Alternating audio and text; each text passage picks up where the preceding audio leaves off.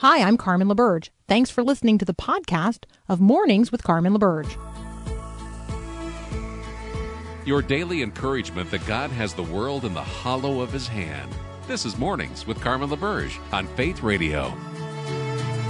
If we're gonna fly, we fly like eagles, arms held wide. If we're gonna fear, we fear no evil. We will rise. By your power, we will go. By your spirit, we are bold. If we're gonna stand, we stand as giants. If we're gonna walk, we walk as lions. Good Monday morning to you. It is the 25th of July, 2022. I'm Carmen LaBerge. Welcome. For those of you who maybe never joined us before, we are seeking to bring the mind of Christ to bear on the issues of the day. So we look at the headline news and we bring what God has said about these things, pressing in upon us. So welcome to the conversation. You can always listen again or share what you hear with others. It's available all the time via the podcast. That's also the place where you can grab the show notes. So any reference that I make during the program or any guest that we have on, all of that is linked in the notes in the podcast, which you can get at myfaithradio.com. That's also where you can sign up for the Growing Your Faith verse of the day. Today's verse of the day, Matthew 7:7-8. Keep on asking and you will receive what you ask for. Keep on seeking and you will find. Keep on knocking, and the door will be open to you. For everyone who asks receives, everyone who seeks finds, and to everyone who knocks, the door will be opened. Now, I confess that I know that from the New International Version. So when I read that, I have to kind of slow down because that's it's coming out of a different version than I'm familiar with. So here's the one that I know. Sort of the word written upon my heart: ask and it will be given to you; seek and you will find; knock and the door will be opened unto you. For everyone who asks receives, and the one who seeks finds, and to the one who knocks, the door will be opened. So are you knocking today? Are you making your concerns known to the Lord? Are you asking God for the things that not only you desire, but are you asking for those things that you know God desires? Are you asking God to reveal to you the things that He desires? Are you seeking first the kingdom of God and His righteousness, recognizing that then all these things will be added unto you? And are you persisting in prayer? I mean, those are some of the questions. Like if you're maybe standing at a roadblock in your life, you feel like there's something that's closed off. Are you knocking? Are you knocking on the door? And are you saying to the Lord, I don't know why this barrier is here. And maybe the Lord's going to say, because the open door is behind you, or the open door is to the right or the left, because I'm not opening that door. I mean, the door is, So sometimes we're not willing to turn to the way in which God is leading and has opened before us. And so that is, that's an exercise in prayer as well.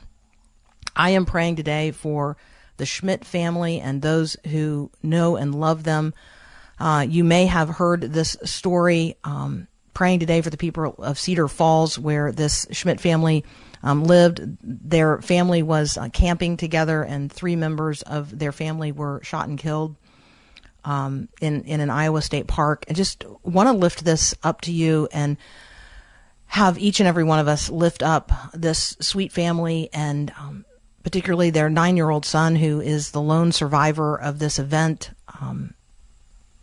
Their extended family, their church family, their community, on and on and on, and the family of the shooter, this 23-year-old young man who, whatever was going on with him, he determined to kill other people before he took his own life.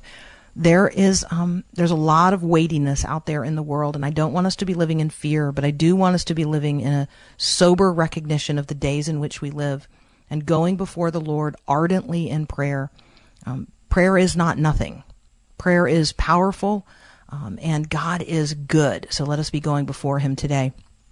Hey, first up this morning, we're going to have a conversation with our friend Dave Buehring from Lion's Share. We're going to talk about glorifying God in the midst of all the circumstances of life. Again, you're listening to Mornings with Carmen. I'm Carmen LaBerge, and this is Faith Radio.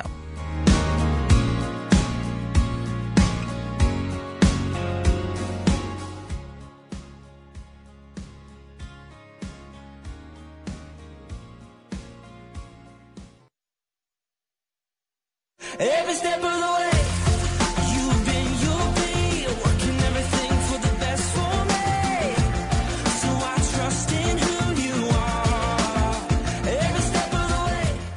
In a recent episode of Breakpoint, we heard our friend John Stonestreet talk about the need for Christians to be recatechized.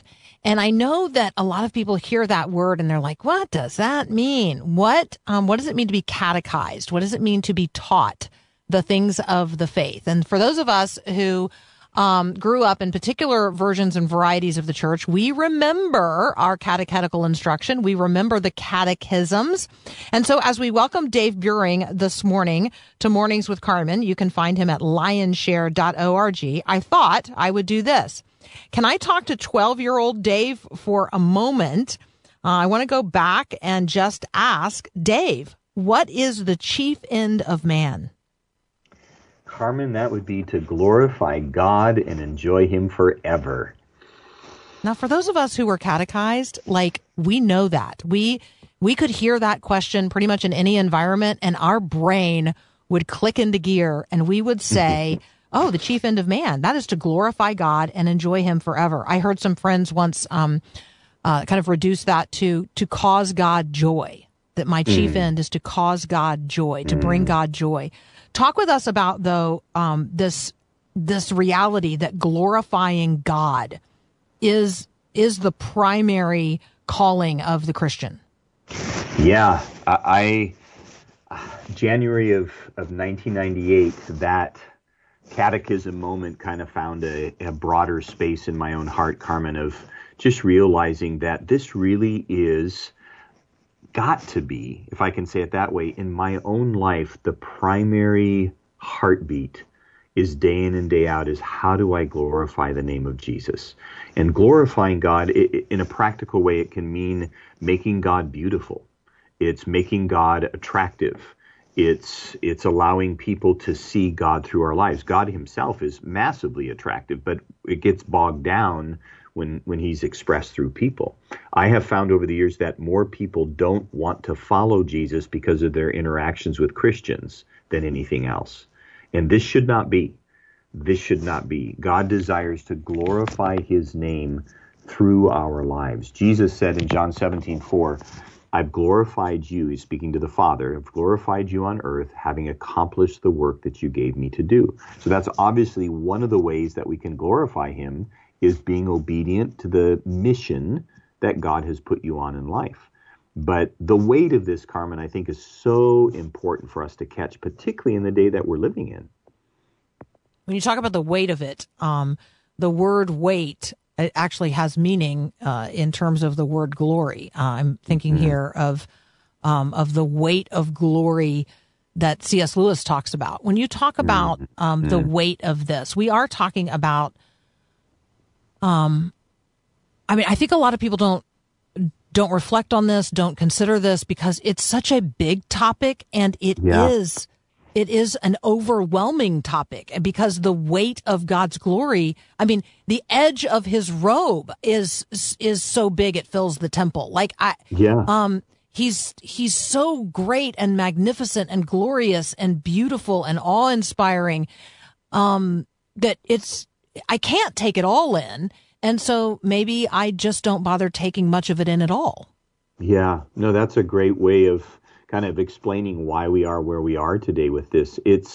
So one of the things that might be helpful for people to know is that in Jesus's time, the people's, a person's reputation and the authority that they carried were directly connected to their name. So if they heard your last name or my last name, there was an immediate connection to that person's reputation. We're not far off from that today, but it just doesn't have the same heft.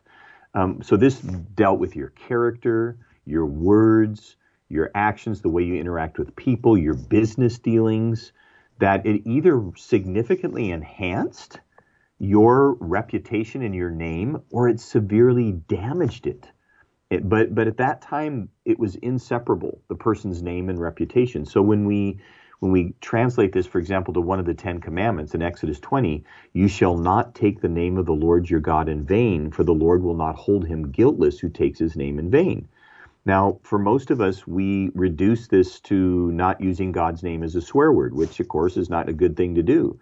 But there's way more to it, Carmen. The word vain, which is used a couple times in that passage, is the Hebrew word that means emptiness, vanity, or falsehood.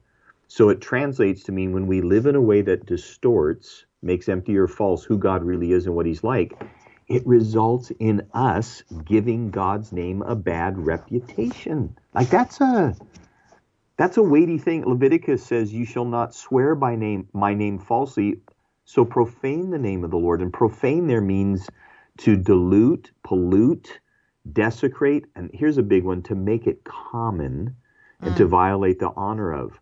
So the people of God need to be careful to not profane or dishonor the Lord's name and reputation, because it maligns him and misrepresents him. So it's huge. And again, I agree with you. We don't often want to deal with this because it's too weighty, but we've got to let it get on us a bit so it changes our hearts. All right, we're going to talk with Dave in just a moment about how we can elevate God's name and reputation through our lives in the world today. So how do we do that? How do we glorify God? You're listening to Mornings with Carmen. I'm Carmen LaBerge. Dave Buehring is here with us, and we'll be right back. Thanks for listening to the podcast of Mornings with Carmen. As you know, this is a rebroadcast of the live radio show carried on the Faith Radio Network. There's a lot going on at Faith Radio. Tons of free resources just waiting for you and for you to share with others at myfaithradio.com. How does that all happen? Well, it happens through listener support. So Faith Radio, Mornings with Carmen, all available because of listener support from listeners, well, just like you. If you're a supporter, thank you so very much. If you'd like to become a supporter today, just visit myfaithradio.com. And again, thanks for being a part of what we do every day at Mornings with Carmen. Give me faith like Daniel in the lion's den. Give me hope like Moses in the wilderness. Picking up on our conversation about the glory of God and glorifying God, it is our chief end to glorify God and enjoy him forever. So how do we functionally do that? We're talking with Dave Buehring from lionshare.org. Dave, how can we elevate God's name and reputation through our lives in the world today? Yeah, one of the scriptures that always comes to my mind is 1 Corinthians 10:31. Whether you eat or drink or whatever you do, pretty broad category there, do all to the glory of God. So it's living our lives day in and day out for his glory. And I like the best capture I have of this is from a pastor in Minnesota, Leith Anderson, who says this: living to the glory of God means living in such a way that we enhance the reputation of God in the eyes of others. So in other words, again, we can't do anything to enhance God. He's awesome. He's complete in himself. However, the way that we live our lives can actually cause somebody to see God different, to make him attractive to us, to make them desire him more. And so I think of things, Carmen, like, again, going into our relationships, the way we relate to people. When you leave that conversation, like, let me make this real practical. I'm heading out on vacation this summer, and I have reserved a vehicle from a particular company that is I've used before, and I just got a note that I'm not able to use this car. It's a person's car, a private car, a company that you use for this.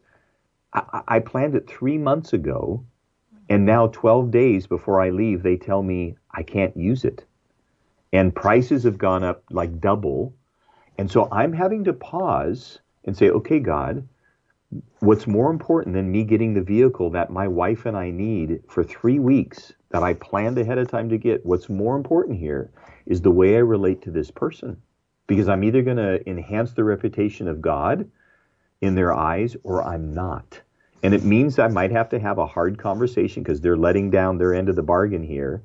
And I can do that. But the way I do it does not have to put them in a bad place in how I express things to them. Doesn't mean I make them feel less. It means, how do I approach them in a way that even at the end of that conversation, if it doesn't end well, that there's still an enhancing of God's reputation and how I related to them. That's where rubber meets the road.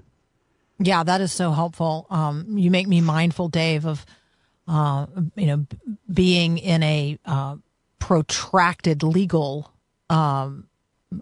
relationship. I'll use it that way. Yeah. And just recognizing that, over the years that we've been engaged in this, a huge part of the conversation has been, okay, many, many, many of the people involved at different layers of this are not Christians, or at least not expressly so.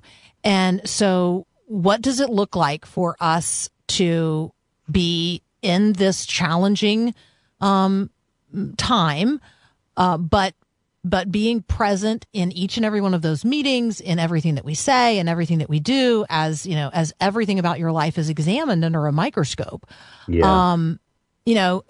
Are we going to be glorifying God? Is it going to enhance God's reputation? At the end of the day, no matter the outcome, are the people involved going to be able to say, okay, those Christians, they're different. Like that is something different going on there. I know. And I think we're both acknowledging it's not easy. It doesn't make it easy. But if that can be part of the way that we handle, particularly our relationships, and realize that, hey, some relationships, they might say, you know what, I've been really disappointed with kind of the end result of this task or this legal outcome or whatever, so I don't know that I'll be in touch. I get that. However, what did we leave in that situation? And of course, we're going to screw things up, and when we do, we need to humble ourselves and say, hey, please forgive me, I said things I shouldn't have said. Of course, that God can also be glorified in our humility. And so, but again, just getting it on our radar that, I guess a broad way of saying this is we are his ambassadors. Like on this planet, there's no other louder voices than ours. And because we're identifying with Jesus, so therefore as his ambassadors, we've got to recognize that God's reputation is something that we carry into everything we do. Yeah, you'll like this language, Dave. We use it a lot here. We talk about being representatives of Christ, but when I say that, I change the way we say the word, and I talk about representing Christ. That's what we're out there doing. We are representing Christ to a world that really knows him not. All right, I'd love for you to share with us the impact of living a life through the grid of glorifying God. How does this impact me? Like if I'm glorifying God, actively seeking to make him known and to do so in a way that's honest and righteous, like how does that impact me? Yeah, I'll give you a couple of things here. One of the ones that for me that this shaded very different as I saw this was evangelism. So right out of high school, I joined an organization called Youth with a Mission, YWAM. It's a missionary organization. And so from 18 to 25, I was there. And you learn to share your faith. And you learn, that Jesus has asked us to win people to him, that you don't want to see people spending an eternity away from God. And there was like 5, 6, 7 really good reasons of why to share your faith. This one, run through the glory of God, changed everything for me, Carmen, because the primary purpose of evangelism is to reconcile people to God. Why?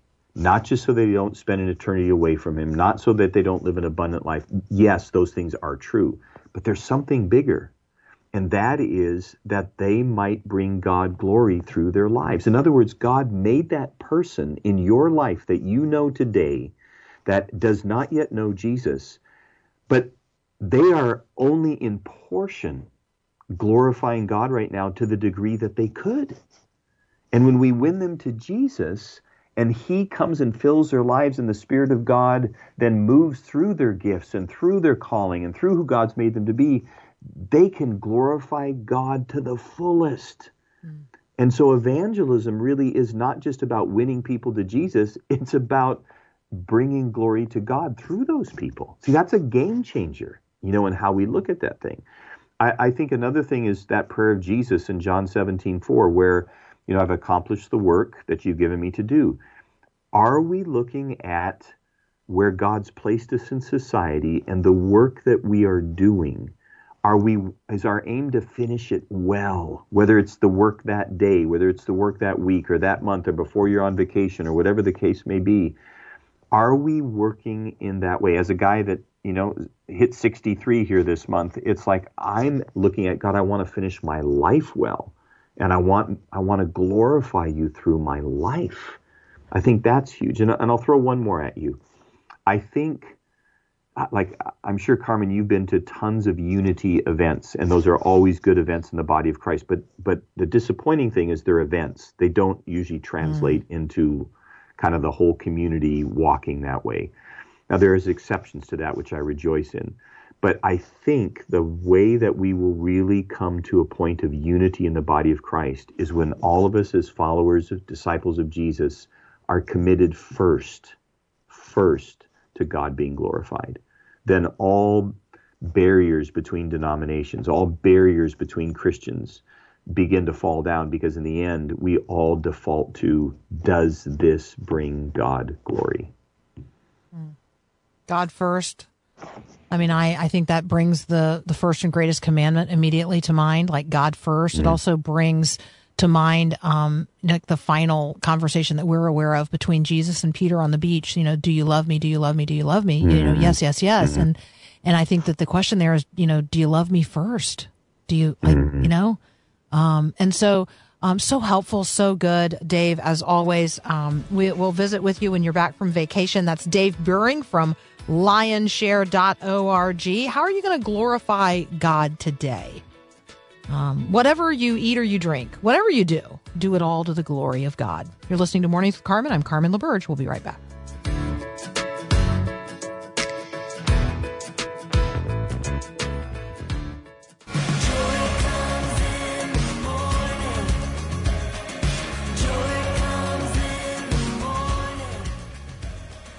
Well, the Pope is in Canada, set to offer apologies to Indigenous groups of people.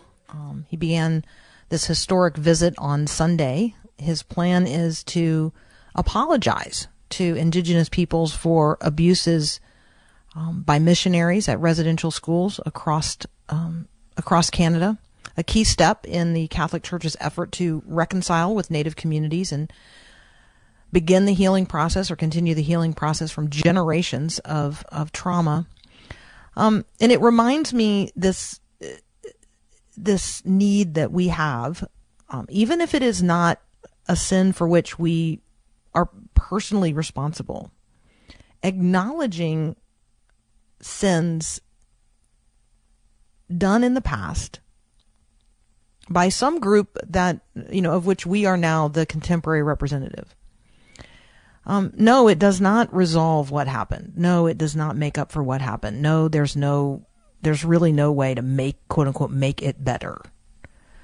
But there is something important about confessing the reality of sin perpetrated against a group of people, individuals from a group of people. And so, let's just be acknowledging that that's what's happening. This penitential pilgrimage, does it, you know, quote unquote, atone for sin? No, Christ alone atones for sin. But there are times when there has been such a gross misrepresentation of Christ by the church that somehow, some way, we have to publicly say so in order to regain some credibility, right, to move forward. And so let's be confessing, let's be penitential, let's understand what atonement is and what it is not, and who accomplishes it.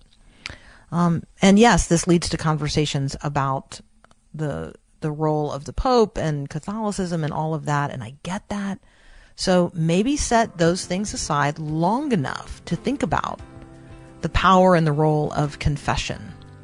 And maybe, you know, if there's a people group out there that, you know, that the group that you now are a contemporary representative of, you know, those who were like you before sinned against those who were like them before. What might a conversation that just starts like that be? Like, hey, I recognize I now represent the people who in the past historically sinned against the people who are like you, the group you now represent. Could we talk about that? Could we talk about that? So just a challenge lifted up by the headline that the Pope is in Canada. All right, Adam Carrington's going to join us next. We're going to talk across a range of headlines, particularly in relationship to what's going on across the country at the intersection of religious liberty and politics. What's going on?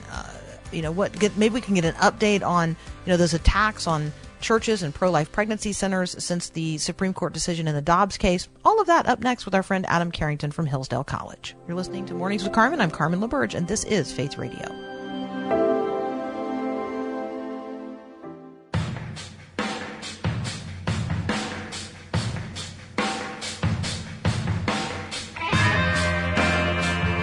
Joining us again today is our friend Adam Carrington from Hillsdale College. Hey, Adam. Good morning. Good morning, Carmen. Hope you're all doing well. Yes, I'm running camp this week for my grandchildren. So, yeah. That sounds like fun and exhausting. There's a lot of people in bunk beds right now. That's all I have to say. So, could you give us an update, what you know in terms of an update on churches and pro-life pregnancy centers? We heard, so many stories about attacks leading up to and then following the Supreme Court's decision in the Dobbs case overturning Roe v. Wade. You have an update on that for us? Yeah, there's been obviously there were dozens of these that continued, and the story is they have continued to go on. And beyond that, there's been a number of arrests made in particular ones, excuse me, across the country. So we're starting to at least get the movement toward trying to hold some people accountable for these. At the same time, and one that I think I was particularly bothered by was St. Coleman's Catholic Church. That is a historic building in West Virginia. I grew up not far from West Virginia. That was burned to the ground right after the Dobbs decision came out. So there are still some that have not been found. If anyone saw about the Crisis Pregnancy Center near Buffalo, New York, they have not found anyone for who burned it to the ground. But at least we're starting to see some people brought to justice. I wish we saw more outrage about it. In fact, the fact we're needing to update it and that it's not a constant news item across papers, local and national, is troubling and bothering. And I think we need to rev up for this kind of violence could continue. A Catholic agency put out that there's really been close to 100 incidents like this since the year 2000, not all related to abortion, but related to a anger and animus toward religious people. So, some good news in that they're getting some people. Bad news in that we have to give these kinds of updates that it's not something that is on the national consciousness right now. All right, I want to stick on this a little bit on this theme and lift up to you maybe this conversation in the New York Times. There's an opinion piece by Linda Greenhouse you and I have both read. Religious doctrine, not the Constitution, drove the Dobbs decision. I'd love for you to present both what Linda Greenhouse presents and then your own reaction to it. Yeah, you always want to give an article the benefit of the doubt, even when you disagree with it. You always want to be charitable and state their case as best they can. I think that what Greenhouse was saying was, I'm going to say why I think that the reasons given by the justices about the nature of life or about history, text, and tradition, as far as the right to an abortion not being there, as far as precedent and whether one should follow it, she thought that all of those arguments were wrong and tried to say, laid out why. So then she said, well, if all of the arguments that I think that they were making, I think were wrong, what was left? And she says that the unstated position was not all the things that were written, but that it must be that all of the justices that voted for it were religious. 4 of them Roman Catholic, 1 Episcopalian, and so therefore that must have been what really drove the opinion. And when I say be charitable, I think that's a pretty weak argument. It's a pretty weak argument to say, well, I disagree with the opinions they gave, so therefore underneath there must be this lurking position, which there really isn't any hard evidence for in the opinions themselves, in the kind of opinions that these justices have signed on to or written. And I think that she's mistaken in how strong Alito's opinion was on what he did say was the basis of his opinion. That there is a lot of evidence, regardless of one's religious belief, to say that there isn't anything in the text or our history of the country to say that abortion was a right the Constitution had in mind, or to say that respecting life and saying that states can pass laws respecting the life of the unborn isn't a question that there are biological reasons to think so, human and natural law reasons. I mean, when I was reading it, I was thinking about this group, if some people know it, called secular pro-life. People that are exactly not religious. Yeah, people that are not religious but believe that life begins at conception and have very good reasons for doing so. I mean, I think the religious reasons are absolutely right, too. God is the author of both reasons. So I found the piece, I've read some pro-choice arguments that I said, I don't agree, but I see why you're making the point you're making. I see some strong arguments there. This one seemed a lot of, I have a problem with religious people. I have a problem with the pro-life movement, and not the strong arguments that need to come with articulating why we should agree with you. So that's one of the reasons that I wanted to lift it up, because I think she actually there's an honesty to what she's saying that I actually think is helpful, because this is the problem that a lot of people have with the Dobbs decision. They're not mad at the reality that this is against natural law. That what they don't like is that it presses upon them morally. She's resisting the same thing, I think, that others in the culture are resisting. They don't like that there is a God, and he is the author of life.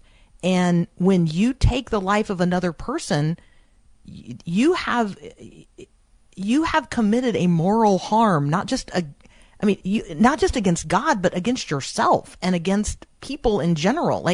This is an effort, I think, to escape the moral harm component being done by those who are not only advocating for abortion, but performing them.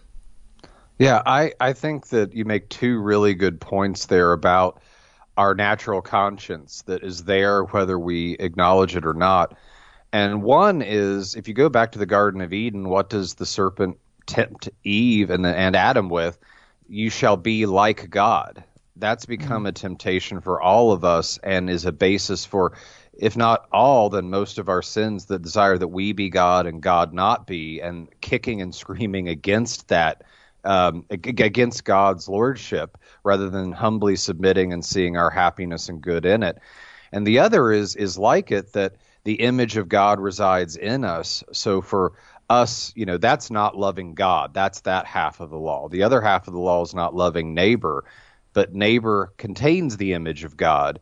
And there's something where, when our desire to be godlike but sinful in that godlikeness destroys what is of the image of God, you have a kind of complete transgression of the law, and therefore, because we were made to follow that law, because we were made to follow that God, a searing, or not a searing, but a ripping of that conscience, a troubling of that conscience, even when we won't acknowledge why that's the case. I think that's very perceptive.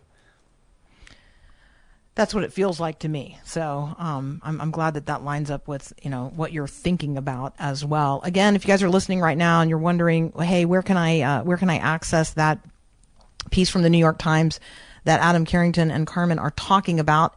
You can find it in the show notes, which are going to be posted at myfaithradio.com when the podcast from this program goes up just a little later this morning.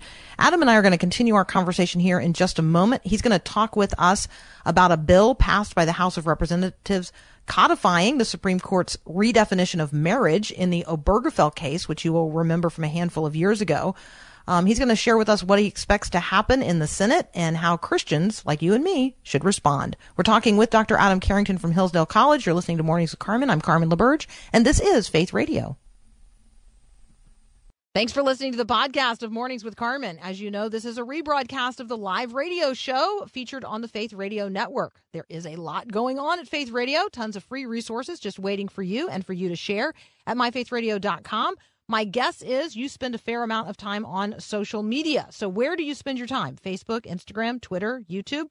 Well, have you followed or liked Faith Radio on those platforms? I would invite you to do so. I'm there as well. If you want to check out my personal pages, you could connect with me individually. We would love to have you use the resources that we have produced and are creating and posting on social media for you to share with others. We got all kinds of stuff from graphics to, Bible verses. I don't know. There's all kinds of stuff. Go check it out on your social media. Connect with us on Faith Radio's social media. And, let's get the word out to others. All right. Back to the show. Again, thanks for listening. Love connecting with you at myfaithradio.com. Awaken my heart, awaken my soul, awaken your power and take control. What is marriage? Who gets to define it? What does it mean for marriage to be held in honor among us all? What does it mean to keep the marriage bed holy and sanctified? How does the United States of America define marriage? What are the conversations about that in the culture today? We're talking with Dr. Adam Carrington from Hillsdale College. Adam, tell us about the bill passed by the House of Representatives and what you see going forward in the Senate, and then maybe how we should respond as Christians in the culture. Right. The bill that was passed was in reaction to the Dobbs decision, actually, and particularly the argument that if they're going to overturn Roe v. Wade, what other precedents might they revisit? And some have said they might revisit the same-sex marriage decision in Obergefell. One Justice Thomas, implied or said that maybe we should redo that. I will say I don't think that's going to happen, at least not in the near future, maybe as time goes forward, but you just don't have the same active opposition to Obergefell that you had to Roe. But I think going forward, I'll say the chances for the bill I would put at maybe 50-50, probably a little less than that. It passed the House, Carmen, as you said. The Senate, I'm not sure if they're going to get enough votes to overcome a filibuster. I think they would have enough to pass it if they just did a straight up and down vote. But I would put it at most at 50-50. I might put it actually a little less if I was really, really trying to think about it. And I think the way that Christians should think about it is that there's some old problems that don't need to be let go, and there's some new problems that don't need to be created by the bill. I'll say that one of the new problems, before I get to the old, is this bill would require perfect reciprocity of marriage licenses across all states. So whatever the marriage laws are in any one state, if you get married there, you can go and be considered married elsewhere. That could be a problem as the unfolding of this kind of sexual revolution continues. And will we have states that recognize other unbiblical forms of marriage, thruples or bigamy or just fill in the blank of the other kinds? That would be, I think, a new problem. But I think the old problem is, regardless of what the court does, regardless of what that has as an effect on the law of the land, that there still is a place for Christians to make the case lovingly, charitably, respecting the humanity of all, but still saying that God created human beings, male and female, that marriage biblically and according to natural law is a union between a man and a woman, and that the reason that the state is interested in that relationship politically is not a question of who one loves and how one loves someone else, but it is a question of society being built around the union of families and families that can have children, and that's why the state is interested in this union. And I think making that case, even if an immediate re-realization of it as the sole norm is not imminent, is important enough to try to maintain and still make, even if the fight doesn't seem like a winning one right now.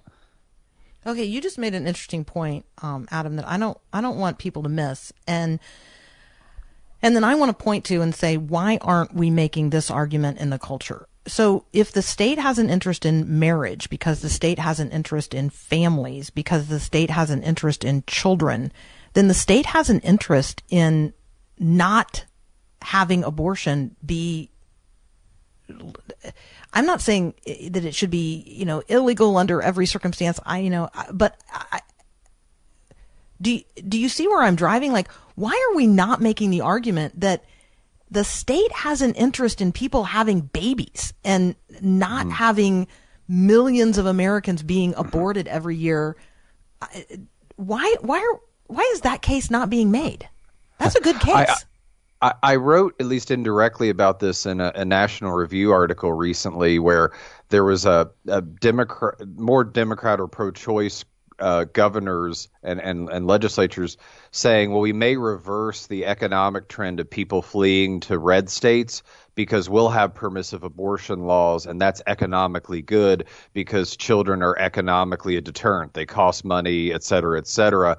And I thought that was not only dehumanizing to the child, but denying women, turning women into just economic outputs, denying that their full personhood as mothers, as members of families, as members of churches and other organizations.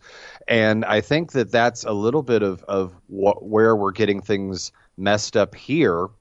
Is we should be seeing the making and raising of children in stable two-parent, biological parent homes as a great contribution to our society, as a necessary contribution to creating and raising the next generation of citizens. And instead, a lot of times it seems like we see it as a nuisance that drives down our ability to have recreation or other or good economic outputs. And I think that's just a poor, awful, actually, way of looking at what human life is about, what we're supposed to be doing here on Earth with the creation mandate to be fruitful and multiply. And we need not just a change in our laws, we need a change in our hearts, is I think what that shows, especially the leadership that is driving a lot of these policies. Yeah, that's so good. All right, you guys should check out Adam's piece at nationalreview.com. Abortion laws shouldn't reduce persons to their economic output. That is excellent. All right, we got a couple of minutes for you to brief us in on what we need to know about the new electoral reform unveiled late last week by Senators Collins and Manchin. Yeah, I think this is a good bill, because there was confusion about the Electoral Count Act of 1887 that was supposed to set the rules for why or how Congress counts the electoral votes. And with the 2020 disputed election, those vague and inconsistent parts really caused additional bitterness, acrimony, and confusion. And so all this law is trying to do, it's a bipartisan bill, is clarify that process so when we have another really contentious presidential race, we don't have the added confusion and partisan rancor over the process. So it's going to clarify the vice president's role if it gets passed, saying he's merely counting the votes, so you don't have a Vice President Harris having a substantive say in her own reelection.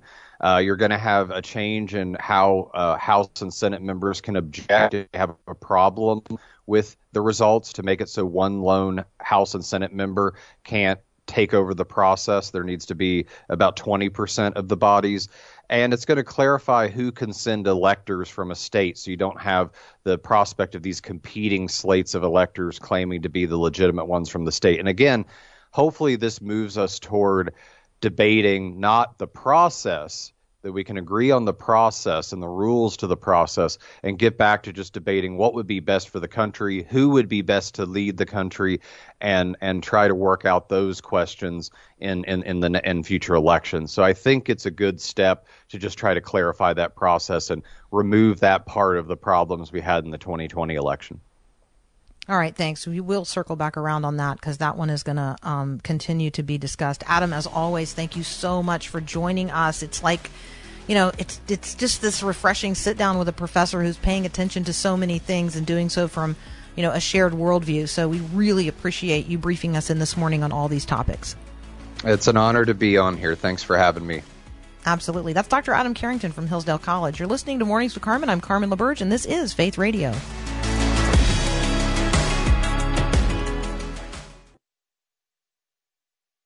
I got an old church choir singing in my soul. I've got a sweet salvation and it's beautiful. All right, let's be sending up prayers today for firefighters across the western United States and around the world. In California, this wildfire that is in Northern California, the Sierra Nevadas, just outside of Yosemite, it doubled between Friday and Saturday. It doubled again on Sunday. It's 0% contained. It's raging wildly. It's described as explosive. There are apparently 95 large fires burning right now across 15 states. So let's be praying for the people. Let's be praying for livestock. Let's be praying for wild animals. Let's be praying for firefighters. On and on and on. It may be hot where you are. It's not as hot as those places where there's literal fire raging. And none of those places, by the way, are as hot as hell, even though you're going to hear that around the culture today. Let's be walking with the Lord in the cool of the day. Thank you so much for joining me in this conversation this hour. We got another hour up next. We're going to continue to bring the mind of Christ to bear on the matters of the day.